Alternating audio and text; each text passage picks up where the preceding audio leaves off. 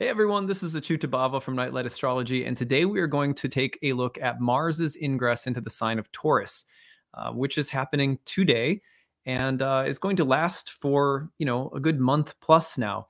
So it's a good time to check in on what Mars is doing. But in order to do so, I'm actually going to throw up an old episode that I did from a series that a lot of people who are newer to my channel may not know about that I did some years ago called Planets in Profile. So a couple of years ago, I took Mars, Venus, and Mercury through all 12 signs and did videos for each of them called Planets in Profile. So today, I'm going to give you a rewind so that you can look at the previous episode I did on Mars's entrance into Taurus, or Mars's archetypal meaning while in the sign of Taurus.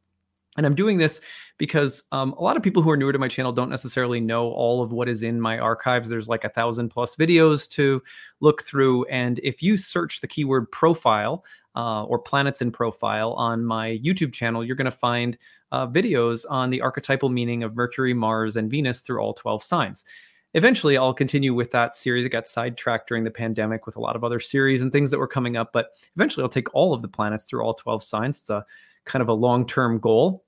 And probably maybe the moon signs will come next, but at any rate, before we dive in, don't forget to like and subscribe, share your comments, click the notification bell for updates. You can always find a transcript of my daily talks on my website, nightlightastrology.com, where you can learn more about my readings and my courses. Any questions, email us, info@nightlightastrology.com. I hope that you will enjoy this special episode on Mars's entrance into Taurus. This will not be the last thing that we have to say about this planet. There's a lot of really interesting aspects that are going to happen while Mars is in Taurus. But I thought, especially since we're coming off the holiday and today, I also recorded a podcast with colleague Chris Brennan and the Astrology Podcast. So I had a little bit less time, and I thought it'd be really good for people who aren't aware to get in touch with that old series, Planets in Profile. So hope you will enjoy it, and we will see you again tomorrow. Hi, everybody. This is Adam Ellenboss from Nightlight Astrology, and this is another episode of Planets in Profile. So in this episode, I'm going to be taking a look at the planet Mars and the sign of Taurus.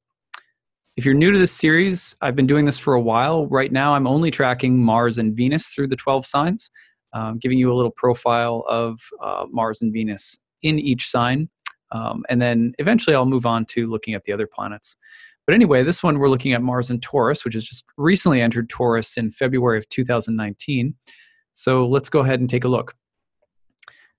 Now, Mars in the sign of Taurus. Again, I've said this in every episode. I'm going to repeat it in this one.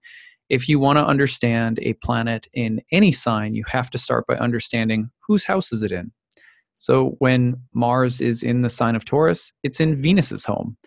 It is a house guest in the land or home or temple of Venus.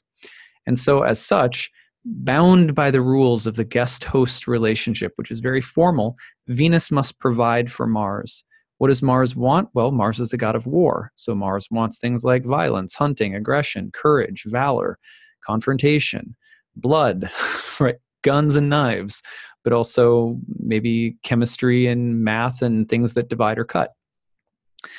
So Mars has its own character, its own needs. How does Mars get his needs met, so to speak, when he's hanging out in Venus's home? Well, Venus is going to have to provide, and she can't provide through anything but her own nature and whatever her situation is in the sky or in a birth chart. So you always have to look at that relationship very carefully to get a sense of exactly what Mars is going to be doing. If Mars is in Taurus, where is Venus? What is she up to? What's her situation? Is she in a good house or a bad house? Is she in a good sign, exalted, in detriment? What's her situation? Does she have a healthy aspect to Mars, or is she an aversion to Mars, or does she have an opposition to Mars, or whatever the case might be? Knowing that, you can start putting the puzzle together. So in some ways, you can't really interpret a planet in a vacuum. It's just not what astrology was ever designed to do. However, hopefully, just knowing that you have to look at Venus's condition, that you have to get some sense of Mars in relation to Venus when Mars is in Taurus, you will be better equipped to make a more sophisticated interpretation when you're practicing. So Taurus is a solid, fixed sign, comes in the middle of spring. It's earthy, feminine. It's a domicile of Venus, and it's the exaltation of the moon. So it's a pretty feminine hangout spot for both Venus and the moon. Now, it struggles to express itself naturally in Venus's sign. It's said to be in its detriment or its exile here because it's in the opposite sign of its own domicile. So Mars rules Scorpio, its opposite sign is Taurus. When it's in its opposite sign, it's in its exile. It's like being in a foreign country and not knowing the language. Or it's like being in a foreign country, it's harder to move around when it's not your natural environment. Similarly, Mars in Aries, in its exile or detriment in Libra, the opposite sign, Venus ruled. Same thing with Venus. If you take Venus from Libra, put it into Aries, she's in her exile. If you take Venus from Taurus, put her in Scorpio, she's in her exile. Venus and Mars are adulterous lovers. They have a forbidden relationship because we're talking about the god of war and the god of love. And so they have a complex relationship. Of course, there is a kind of yin-yang element to their relationship that is dynamic, creative, that's a part of sexual union and tension. But there's also strife between the two of them. There's also something forbidden. We're not supposed to admit that we love war, But think very quickly about what most people turn on the news to see every day. Conflict. People like conflict. People love conflict. That's the marriage between Venus and Mars. On the other hand, the warrior desires the state of peace. Why am I fighting? Well, for peace. Why am I fighting? Well, for victory. Well, what does victory bring with it? Enjoyment, pleasure, reward, cheer, a sense of being appreciated and admired brings Venus. Warriors are dressed in the costumes of Venus. Warriors wear uniforms that are beautiful, right? There's something beautiful and orderly about battle. The uniforms of the football players. I don't, probably not trying to, some people will be like, no, you're not selling me. But think about it in the other sense. Think about a ballet, the dancers. Yes, they're they're dressed beautifully or whatever, but look at their muscles, right? So amazingly how strong they are. There's something, right, strong and bold. So Mars and Venus have this intricate relationship with one another. It's not to say that, oh, well, Mars just hates Venus or, Venus just hates Mars.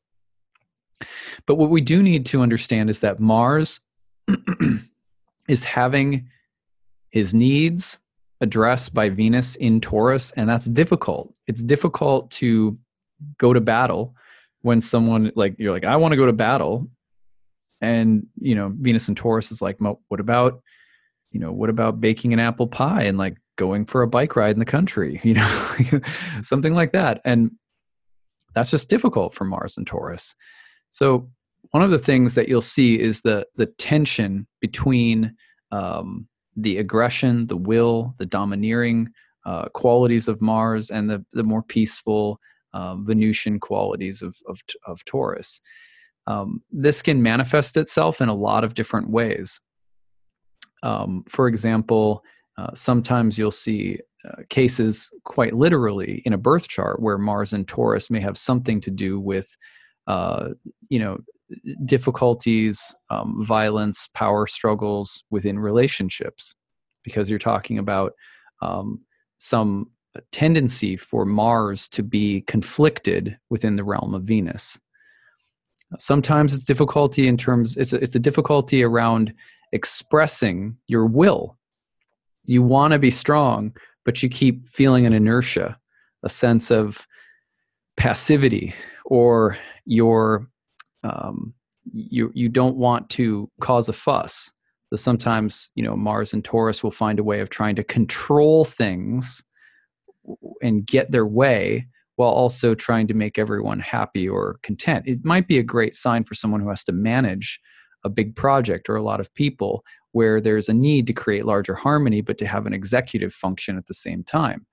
It could be great in terms of being able to get work done, productive, industrious, earthy, in a way that's controlled, patient, conservative, balanced, pleasing. But again, you could see Mars in Taurus struggling with the exact same elements.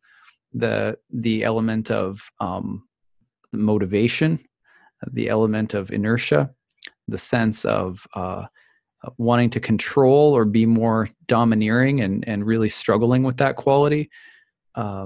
So oftentimes you'll have, for example, people with Mars and Taurus are, they'll struggle to kind of own their power. They'll have a hard time riding the line between being sort of domineering and a likable leader, something like that. Conflicts with authority, inability to be liked by others through the expression of your will. If you're everyone has to express or exert their will, and sometimes there's just a way that you'll have, if you're Mars and Taurus, just you express your will, and for whatever reason, it just rubs people the wrong way. Some of this, again, comes from a tendency toward passive aggression. That can be a Mars and Taurus kind of thing as well. So these are things you can think about in general with Mars in Venus's sign. For example, my grandfather had Mars in Taurus with Jupiter also. He was a domineering guy, really quite a bully at times, in fact, but kind of boastful and proud. But he was so industrious and hardworking and got a lot done. And he really struggled with wanting to be liked, but also being so good at what he knew he had to do to get something done and to make it look nice and be good, that he just also couldn't stand or couldn't tolerate having to deal with people who got in his way. So he was conflicted about how to wield his sort of executive power in the world. That's a Mars and Taurus kind of situation sometimes. All right, so that gives you some things to think about, again, with regard to Mars and Venus's sign. Hopefully that's given you enough examples to play with. Interestingly, Hitler he was a Taurus sun, but also had Mars in Taurus. So I'm not trying to say that people who have Mars and Taurus are Hitler, but there is something bullish and really domineering, and sometimes the ability to be very powerful, but to also deceive people into believing that your exercise of control or power is a good thing. In other words, you could be someone who wields power and somehow it's attractive to others, even though it might be very selfish or, again, very like bullying or whatever. So another thing was that my grandfather attracted a lot of people who really looked up to him and really admired him. But it had to do with kind of some of his strongman thing. And just, he had a charm to the way that he used power. And so don't underestimate how attractive and alluring the Mars and Taurus can be, almost a little intoxicating, in fact. And you can see that a bit in the way that Hitler rose to power and ended up exerting so much power over his followers, and was obviously murderous as well. At any rate, not to say that he's alone either in terms of politicians in the world who do this. I'm not ignorant of the fact that there have been many, terrible tyrants or dictators throughout history. He's just a good example of the kind of conflictedness of Mars and Venus that you'll sometimes see with Mars and Taurus. The constellation of Taurus was called the Bull, and it was associated with fertility, but it was also associated with sacrificial offerings that brought the renewal of life. For example, sometimes bulls were slaughtered. But apparently the constellation of the Bull, like other constellations, is really, really old. Like it dates back to like 10 or 15,000 BCE, I read somewhere. And it used to be, because of the precession of the equinoxes, it used to be the constellation lined up with the spring equinox. So that's also interesting from the standpoint of its association with spring. And then the mythology was that when the sun moved into the sign of the Bull, that it was sacrificing, that the sun was killing the bull. It was covering it up, killing it, and that from its blood would come the offering, so to speak, that would bring the renewal of spring. So, and if you know anything about star lore, Taurus has some of the most gnarly fixed stars in terms of like super malefic, difficult fixed stars. You got some of the Pleiades and the Algol, and especially the later degrees of Taurus. But there is a heavy dark side that's related to Taurus anyway. The renewal of life in the spring was a lusty, a kind of time.